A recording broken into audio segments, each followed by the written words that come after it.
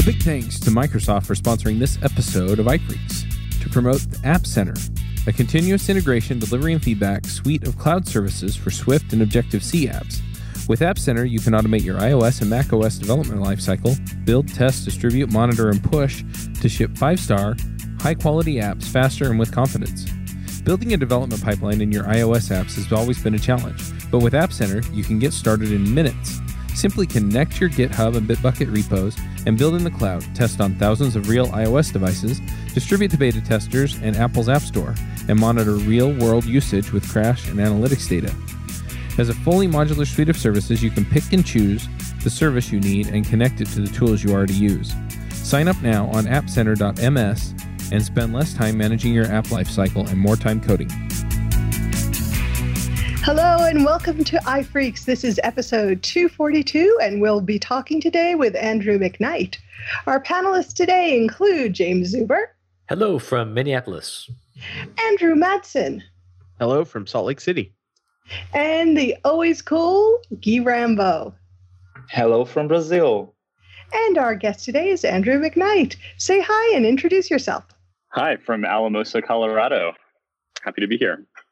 Well, this is a really interesting episode this week because we're going to be talking about shockwaves in the Swift evolution community. And this all starts a few weeks ago. So, Andrew, could you talk about what happened back then, what your talk was, and why I responded to you and pushed you into all of this?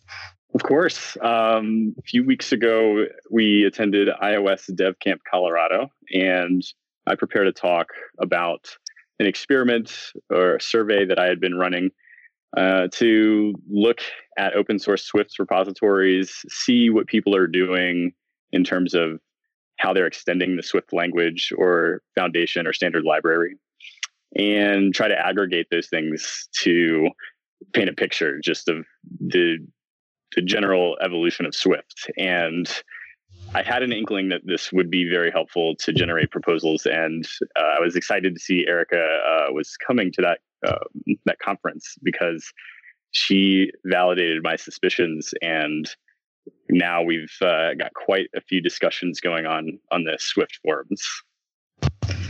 Now, a lot of people who are going to be listening to the podcast today aren't really familiar with a lot of what you're talking about. So could you tell us first more about what your survey was, what it was that you were surveying, and what your goals were? Sure. So it's dealing with the Swift language. It's open source. They've got a few mechanisms for extending the language in the standard library. And when I started the survey, the goal was more in terms of utility libraries, because I've got one that I develop and use, and I've kept a running collection of other people's. And I've also had a lot of debates over whether utility libraries should be things that exist or not. So originally, I was just focused on repositories that were delivering these sort of libraries. Now it's grown into just general purpose Swift repositories because people are doing these extensions. And when I say extensions, what I've been looking at in particular are declarations using Swift's extension keyword. So they've baked into the language this idea that you can take any class or struct or what have you, any declaration, and you can tack things onto it. And so people do this to create libraries that are convenience libraries, things that help with strings or dates or things like that, right? That was the idea, yes. So that's what I initially focused the effort on. On the first post we put onto the forum, Ted Kremenek himself came in and suggested that was probably overfitting for what I was really looking for, which is just to see how the language in general is evolving in the wild. So now I'm expanding the search to any open source repository I can find. And let me point out, Ted is the maintainer. He's the head guy when it comes to the Swift open source language. So he is the man who is in charge of Swift, correct? That's my understanding, the man himself.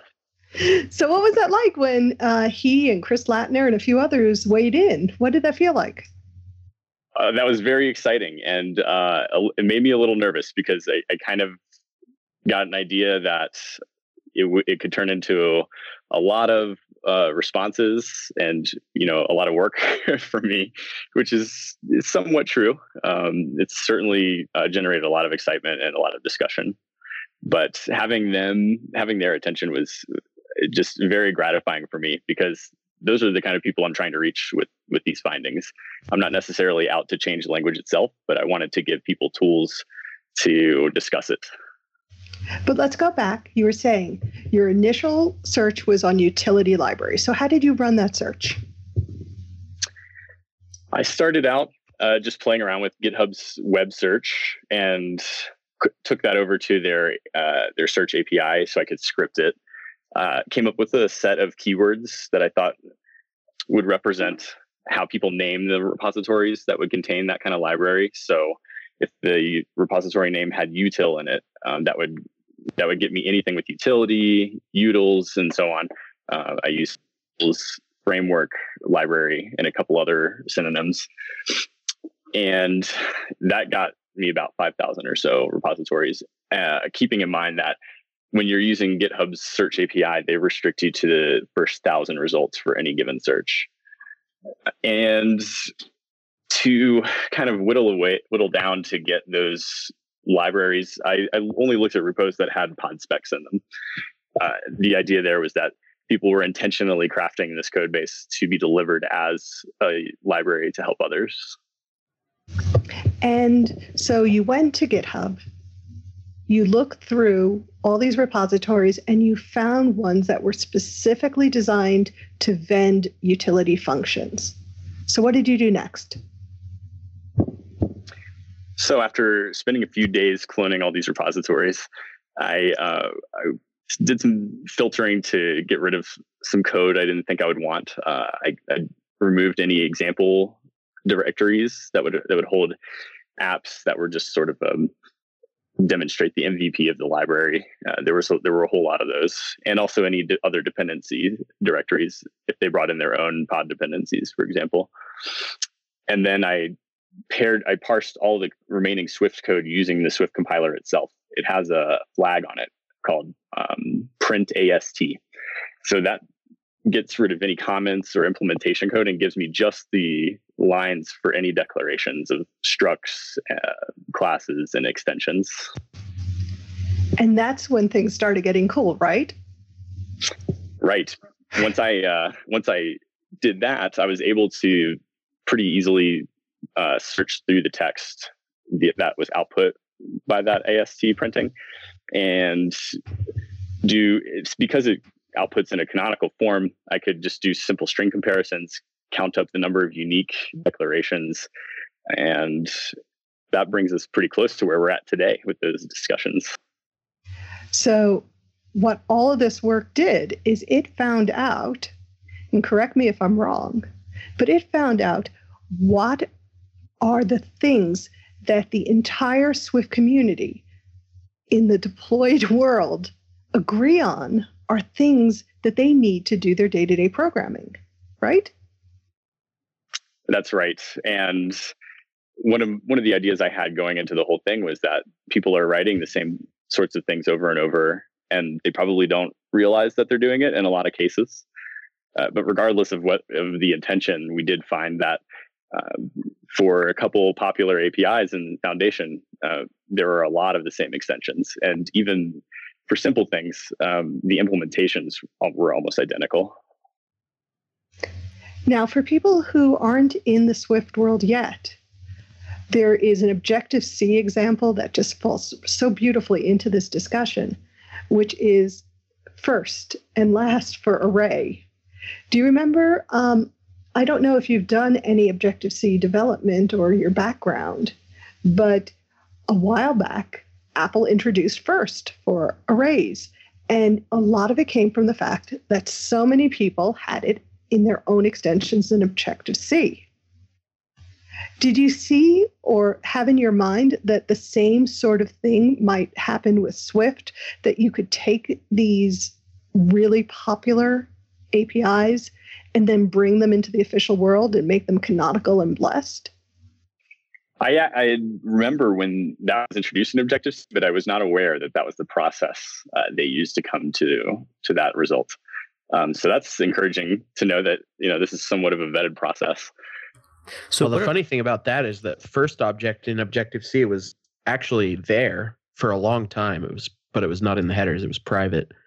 So when they did finally release it for real, they said, "Oh, and by the way, you can actually deploy this back at the time, 3 versions on older OSs because it had actually still been there."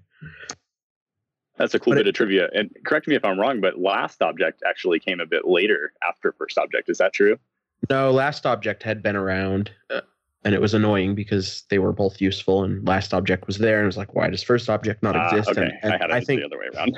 I and everyone that was writing Objective-C did make a category with some variation of first object, and I think it just seemed obvious. One of the first, or one of the most terrifying bugs I ever encountered was an app that had done that, had created their own first, but done it wrong. So whenever they switched over, like iOS 8 maybe, the app just started crashing.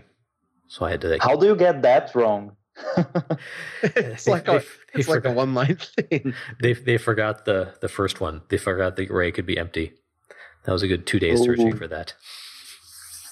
It was some random CocoaPod. Anyway. Ouch. What are some of the popular extensions that people are doing? Like, what is commonly getting redone over and over again? So the number one foundation API that was extended was string. And the number one most popular extension function on it was trim. So that's where we've gotten started with a lot of our discussion. And that's actually generated multiple generations of forum posts. Now we've got a post that's talking about the trim function itself. And that spurred a new conversation for deciding what is white space in Swift. It's sort of the discussion that became a monster. Would you agree? Yes, I would agree with that. So before we even go there, let's talk about what trim is, because I don't know that's exactly agreed on between different languages. I try and use it, and I think I know what it means. Then I read the docs in some other language, and it's not right. Like, what is trim? What are they trying to do with it? I know trim from my PHP days. Well, I can tell you what the most popular implementation of it was, and going off of that, we can maybe we could at least get the popular vote for what trimming is. Let's do it. Let's start there. Okay, give me 1 second to pull that back up here. Yeah, anytime you need something edited out, let me know. I can drop it in. I'm taking notes. This would be a perfect example.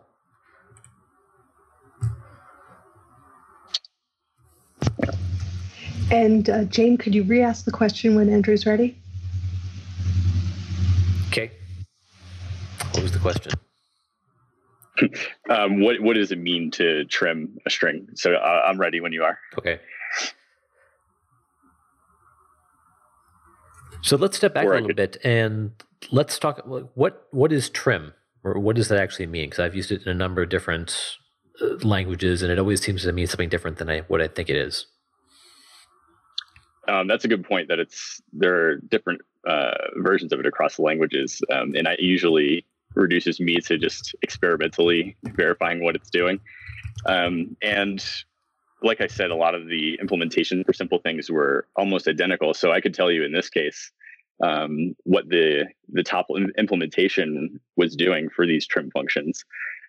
So there were 8 that had the exact same line of code that would trim any character that matched a character in ns character set white spaces. It's interesting to note that there were others that not only did just white spaces character set, but white spaces and new lines. So that was really the only difference in implementation there. And I think today that would probably get you the same result. But the danger there is that once white spaces and new lines changes, you could have diverging behavior between this collection of functions. Now, Unicode does have a specification. I believe it's Unicode classification Z, like zebra, or Z if you're in Canada, which describes what a white space is. So I gather people were using the character set because it was there and it was convenient rather than trying to create, their own standard space thing. The functionality is built into traditional Cocoa Foundation, but they were saying that it's too much bother to keep rewriting this over and over again. So they created a convenience function.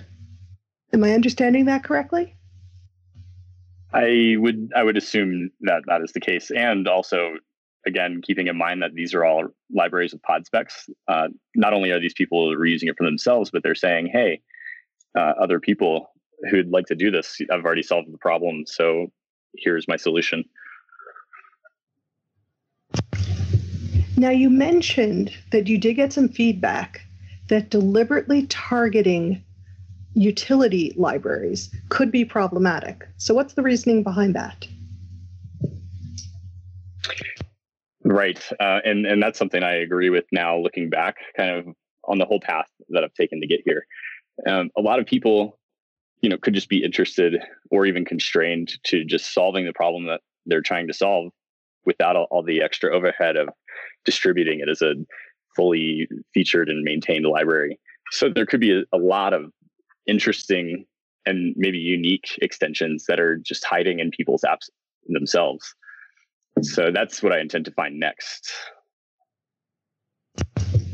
One of the core values for Swift evolution, the process that evolves the Swift language, is its maxim that says, solve real problems, not theoretical problems.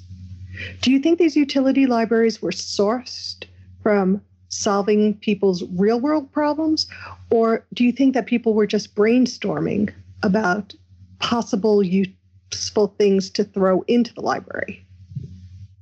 That's a tough judgment call to make. I'm not sure I would want to go there.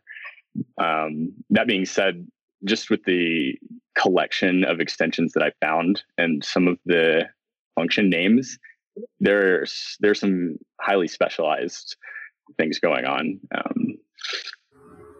At least in the past, it's been a mix. You have some developers that want to just create a library, like, oh, we should have this type of extensions on this type of thing. Like Objective-C, you had people that wanted Ruby type list operations, and they just create a whole library for that. Did anyone use it?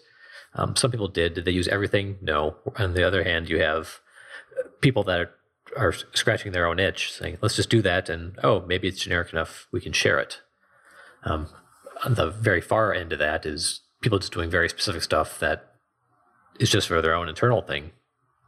But that might get pushed out to GitHub anyway, just because someone else might be working on that real specific thing, that real specific problem. Yeah, and some of these could just be side effects of people hosting their own internal PodSpec repositories. And even though this is open source, it was really meant just for their team to share instead of the whole world. That's certainly a possibility. Do you see orgs like that are doing that? I've worked in a few, and I don't really have a need to do it myself yet, but I've considered it.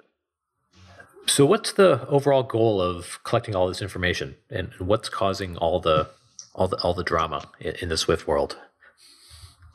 So I think a fair amount of it could just be explained by curiosity. I had a couple hypotheses, and I wanted to see if I was really right about that. I don't know if I've answered all of them 100%, because you have the questions of things like, are people sharing this on purpose, or is it just open source by default and it's out there for people to see? I'm not sure. To pay for the GitHub membership? Maybe. I mean, why not? It's kind of a win-win in that situation. But I had the idea that we're solving a lot of the same problems over and over. There could be better or worse implementations, or even dangerous implementations. And if we can highlight the most popular types of extensions and put them into a more vetted form, like the foundation or the standard library, we could reduce some of the danger of using third-party libraries and also just save people time. that's my biggest thing. That's why I write software, is because I want to save people time with the tools that I create. You mentioned wrong or even dangerous implementations. Did you come across anything like that doing your research, like wrong implementations of things or dangerous ones? I came across, now I haven't done a ton of spelunking implementations, but when I was putting together the talk for iOS Dev Camp Colorado, I did the string trimming, and then I did another one for UI View, where people were trying to remove all subviews of a view, and there the implementations started to diverge a little more, and I did find a few that it looks as if they would never actually remove the subviews. And I also found another one which not only failed to remove subviews, but recursively descended through an entire view hierarchy. So it could incur some performance penalty. In general, though, you're not going to get the behavior you're expecting if you use those particular libraries. I think that is kind of a metaphor for things that could have much higher impact. Like if you're using OpenSSL, do you know that it's encrypting everything safely, correctly, not leaking information? Or other implementations that are achieving the same kind of encryption. So I think it's sort of a cautionary tale as well.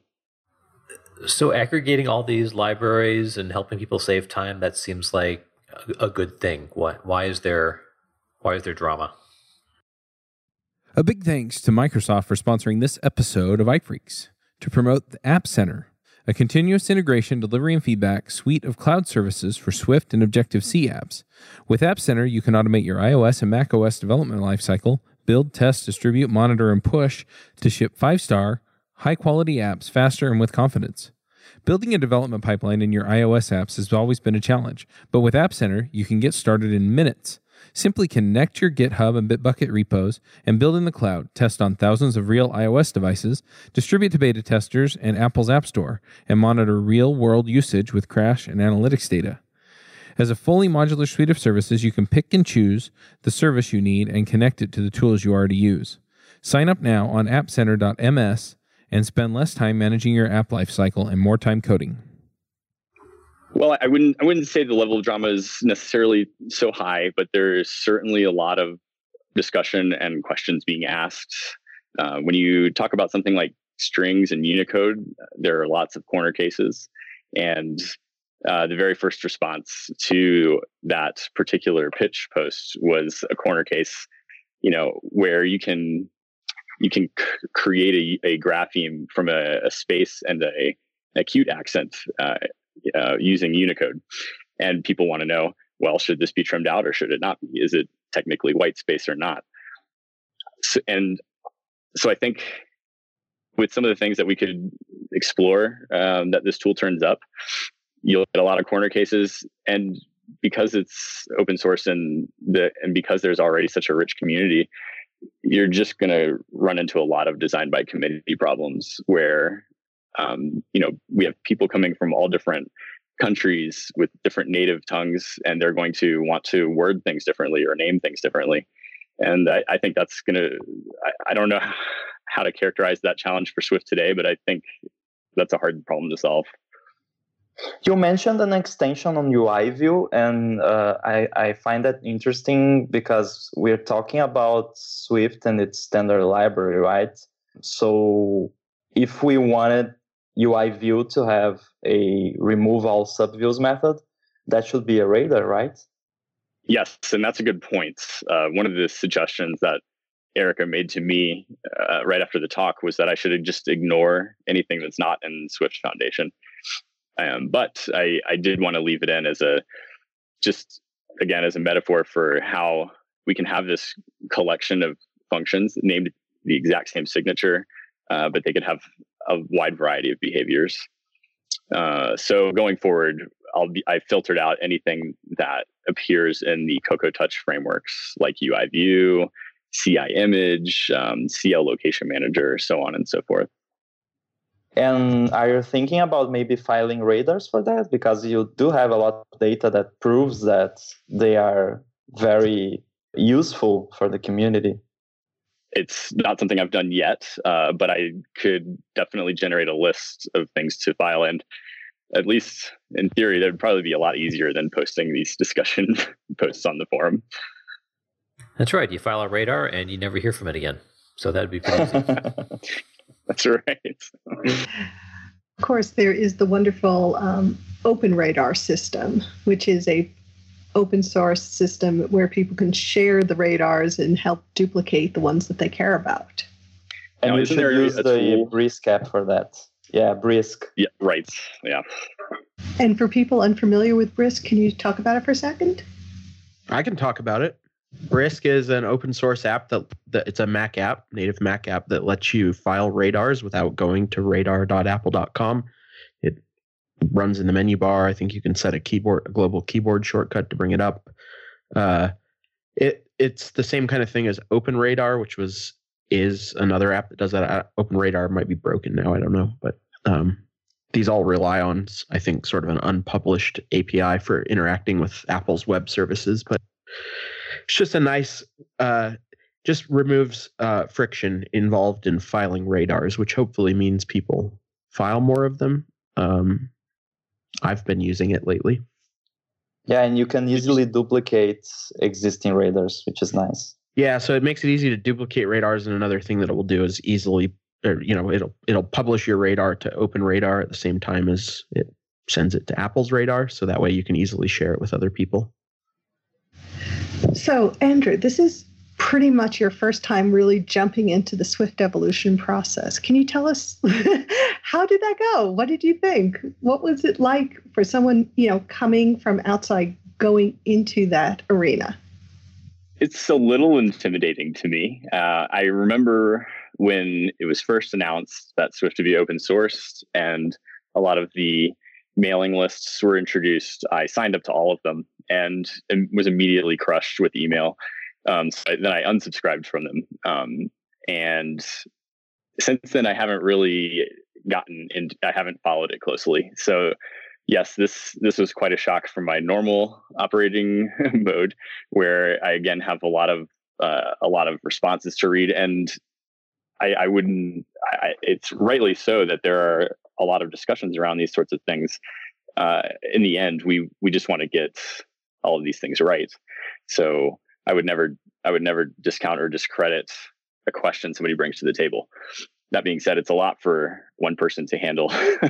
And I just discovered today that Discourse will put a little summarize this post link on these long threads, because the one talking about string trimming has reached around 65 replies already. That's a lot of reading and a lot of details to keep in your mind. The summarizing is okay. It would be nice, for me, since I'm kind of responsible for this post, to keep a running tally of just all of the points that were brought up, some of the responses to each one. But doing the work to actually structure all that knowledge is no small feat. So, you mentioned briefly about trimming, which was really probably the most popular API out there.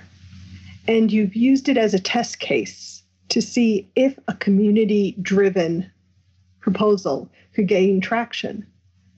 It's now been about a week or so. What do you think? Do you think a community-driven proposal that comes from this kind of survey will get the attention and possibly inclusion into the language? I think it's a very compelling piece of evidence to bring to the table. I had done a search to see if someone else had already proposed a trim, since it's found in so many other languages, and I couldn't find one. Now, if somebody had made one and then you wanted to compare that effort to this one, I would say that having that evidence is just one point in favor of many possible points. So I'm not sure if I'm answering your question by saying I think it's a valuable piece of information to have for the proposal process, but I wouldn't say it's only valuable for the proposal process. I think it's helpful for us all to understand kind of what are the possibilities working with Swift, what exists out there now, and in general, how to approach your development process. If you make developer tools, how do you distribute them? How do you, even down to things like how you word your APIs or documentation? So I think it could be educational as well as just a tool for proposals. Does that answer the question? I think that's a great answer. Okay. Are there things that you would like to query this tool or this knowledge base for? Like, have you ever written an extension or a utility and thought, I wonder if someone else has done this, but just not felt like you just didn't quite feel like you could get the answer to that question? I am not aware of any other survey like yours. And I think that's why I was so excited to see it and to push on it so hard. And I did put a lot of pressure on you.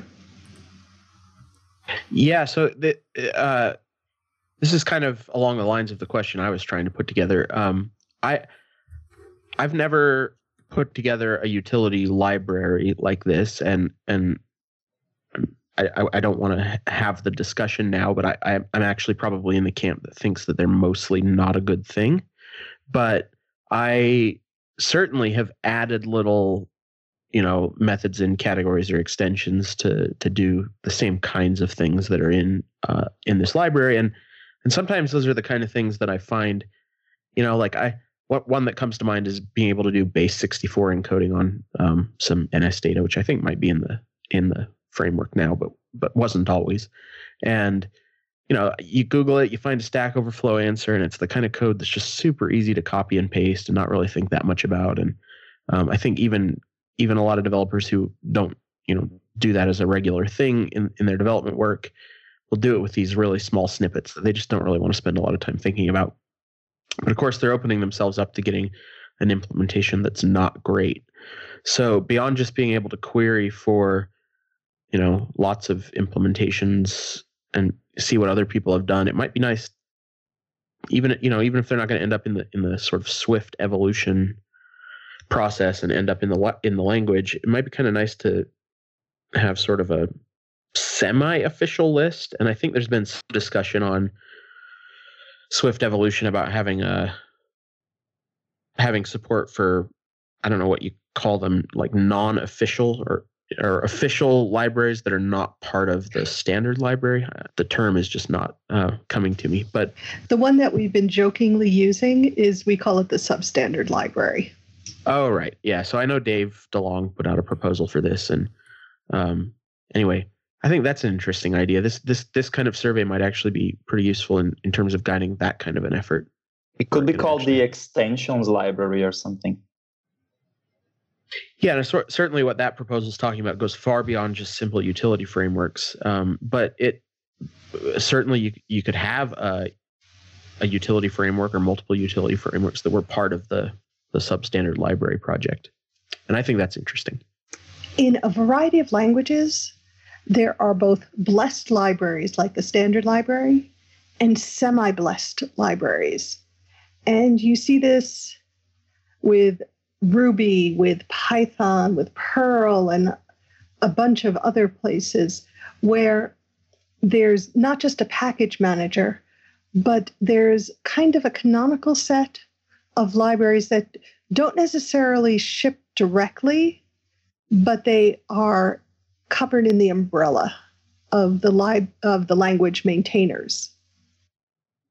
And I think what you've been talking about, it comes very close to that with the substandard library, the idea that there are packages that meet certain levels of community vetting, such as Vapor, for example. Yeah, so Vapor, one of the server-side frameworks hopefully will kind of end up in this position eventually, but you can think of like big number libraries or date libraries. There's a lot of these really common problems that are maybe not so non-controversial as to be worth shipping in the standard library or with the language, but so many people need to solve them that we might as well come up with blessed implementations of them. Yes, I think that's a neat idea. And on top of that, we've got the dependency management. We've got a lot of tools for that. But I think one of the things that leads to people doing these implementations over and over is just discoverability. So you can use Swift Package Manager, but you need to know already what you want. So just a way for people to be made aware of the libraries that are out there, whether it's through this substandard library mechanism being blessed in, or otherwise. Even just solving discoverability a little bit could help save people time. So you mentioned you researched extensions mostly. Did you look into custom types? For instance, the famous result type that everyone has on their project and is not part of the standard library yet? I have all that information. When I do the analysis of the abstract syntax trees, I pull all declarations. So every value type, every class, and then particular to extensions, I grouped all the declarations each extension scope contains just to preserve that information. I'm not using it yet. Just like I'm not actually doing any analysis on all the enums that have been declared and so on. It's definitely something I'm thinking about. I don't have a clear path towards what I want to know yet from that or how to get there, but it's certainly something I would like to do. As a side note, how are you collecting this data? Like, how are you processing it? What languages are you using? What tools? It's a collection of Ruby scripts, and once I've parsed the abstract syntax trees, I extract all the declarations and store it all in JSON. And then I, at the very frontier of the work where I haven't automated anything in scripts yet, I'm just munging that data with JQ and the Silver Searcher to do textual search through the repositories. Okay, so you're creating your own syntax tree? Are you using anything like Sorcery or anything like that? The syntax trees are output by Swift compiler. Okay. So you're using Ruby to drive the Swift compiler? That's right. Now that part, I know a lot of things probably aren't the most efficient way to do things, but that's currently how it's being done. You must be a Ruby programmer if that's why you chose it. I have used Ruby for a long time for wrangling large data sets. Just the string processing and the file and directory traversing are at least familiar to me. I don't know if that means they're easy or good, but it's what I'm used to. You don't want to use Swift for all the string processing? I don't know if this is a good or bad thing, or maybe it's a good thing. It's just not quite where I want it to be yet. I need to make a few more proposals. That was completely a teasing question. I would not want to do that kind of thing in Swift either, and hopefully that changes eventually. Right now, strings in Swift are not exactly fun. So we need an extension to do Ruby type string wrangling in Swift. Is that what I'm hearing? Well, the top thing in his survey was trim. There we go. It would be interesting to see what this sort of thing turns up that already exists in other languages, like trim. Of course, that's a huge amount of work on the side of gathering all the other language features, and also just to note, this is being done on Swift, but it would be interesting to see it done for other languages too, and then maybe that way you could kind of delineate where the parity is between different programming languages. So this is about the time when we wrap up the show and what is normal for us. And I don't think we warned you about this, Andrew, but we do something we call picks, and we ask everybody about just something interesting that they have a passion for the week. It doesn't have to be related to computers. I know mine isn't. And we're just going to go around and we'll take you last so that you have a little time to think about. How does that sound? Well, that sounds good. Okay. So let's start with our other Andrew. Want to automatically build, test, and release your iOS and macOS apps? Try App Center. Connect your repo within minutes, build in the cloud, test on thousands of real iOS devices, distribute to beta testers and Apple's App Store, and monitor real-world usage with crash and analytics data. Spend less time managing your app lifecycle and more time coding. Visit appcenter.ms and get started for free. All right. I've got 2 picks today. My first pick is a little weird, but it's been on my mind, and that is modern medicine and antibiotics. I don't think I remember the last time I needed to take antibiotics, but I've had a pretty bad sinus infection the last week, and it's the first time I've had a sinus infection in my life that I can think of. And man, it has not been fun, but I got on some antibiotics and am doing much better. So I'm grateful for them this week. And you to make sure you take your entire course, right? Yeah, I would rather not become a big festering pile of antibiotic resistant bacteria. So I will definitely take my whole course. And your second pick? My second pick is a little more on topic, and that is a project called TIC80. It's a fantasy computer.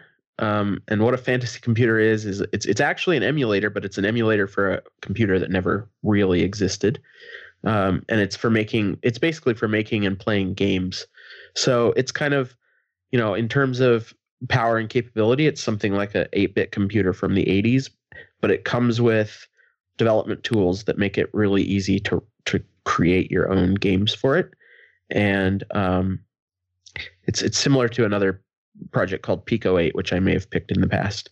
One of the things that I think is cool about TIC80 is that you can program it in a language called Wren, W-R-E-N, which is, I think, a nice little object-oriented scripting language. So those are my picks. Okay, excellent. Let's move on to James. What are your picks for this week? Okay, I've got one pick. So I've been watching a little bit of Netflix lately, and I stumbled across a show that many listeners are probably familiar with, but many are probably not. I just finished Black Mirror, which is a updated take on the Twilight Zone meets Stephen King. Very well done. I just finished all 4 seasons, and I went through them fairly quickly. I don't do the whole binge watching thing, but I will watch it a number of times throughout the week. So it took me a little while. Very well done. We had to talk about the first episode if you haven't seen it. Yeah, I was just going to say. The whole point of the first episode is going to be clear in the first 5 minutes. And if you want to skip it, go ahead. If you don't skip it, don't blame me. But you can start at episode 2 and just keep going. I'm not going to get into what's happening. I think the main thing there is the first episode. If you watch the first episode and you're put off, try the second one. The first episode is definitely in a league of its own, and everybody says either don't watch the first episode or don't watch it first or something. But yeah, you start with the second episode. Yeah. I've only seen one episode, and that's the Star Trek one. Oh yeah, I like that one. I thought it was amazing.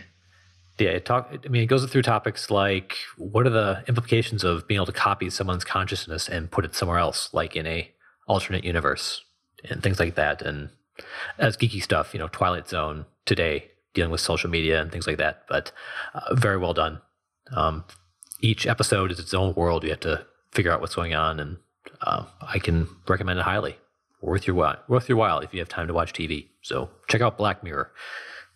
That's my pick. That's an excellent one, too. Okay, we're going to move to Brazil. And Guy, what do you have for us? I have one pick, and it's the dailywtf.com. And as you can see by the name, it's a funny website, and it's a how not to guide for developing software. So it collects horror stories from software development, from bad and inexplicable coding choices, all the way to spectacularly bad project management and that sort of stuff. And it's a lot of fun. All right, my pick for the week is the live video feeds from the Kilauea lava flows. They are awesome. How often do you get to see nature so spectacular in just real time? It is astonishing, and it's happening. And if you're not looking there, it's really worth a visit. And Andrew, have we given you enough time to think of your pick? I've thought of one. One of the newsletters I was subscribed to for a while, it kept me thinking about this project, and it's called Public Extension. I don't think it's been updated in a little bit, but I think maybe if I or enough listeners would submit new extensions, we could get that thing going again. It's a weekly newsletter that they would profile just a simple extension function for Swift. All right, then. I want to thank everybody for listening to iPhreaks, and we're going to say goodbye. Andrew? It's been great being here today to talk to you. Thank you so much for having me. Other Andrew? It was great to talk to you, Andrew, and everyone else. See you next week. James? We'll see y'all next week. Guy? We'll see y'all next week. That's what I said. And a goodbye from Denver. Bandwidth for this segment is provided by CacheFly, the world's fastest CDN. Deliver your content fast with CacheFly. Visit CACHEFLY.com to learn more.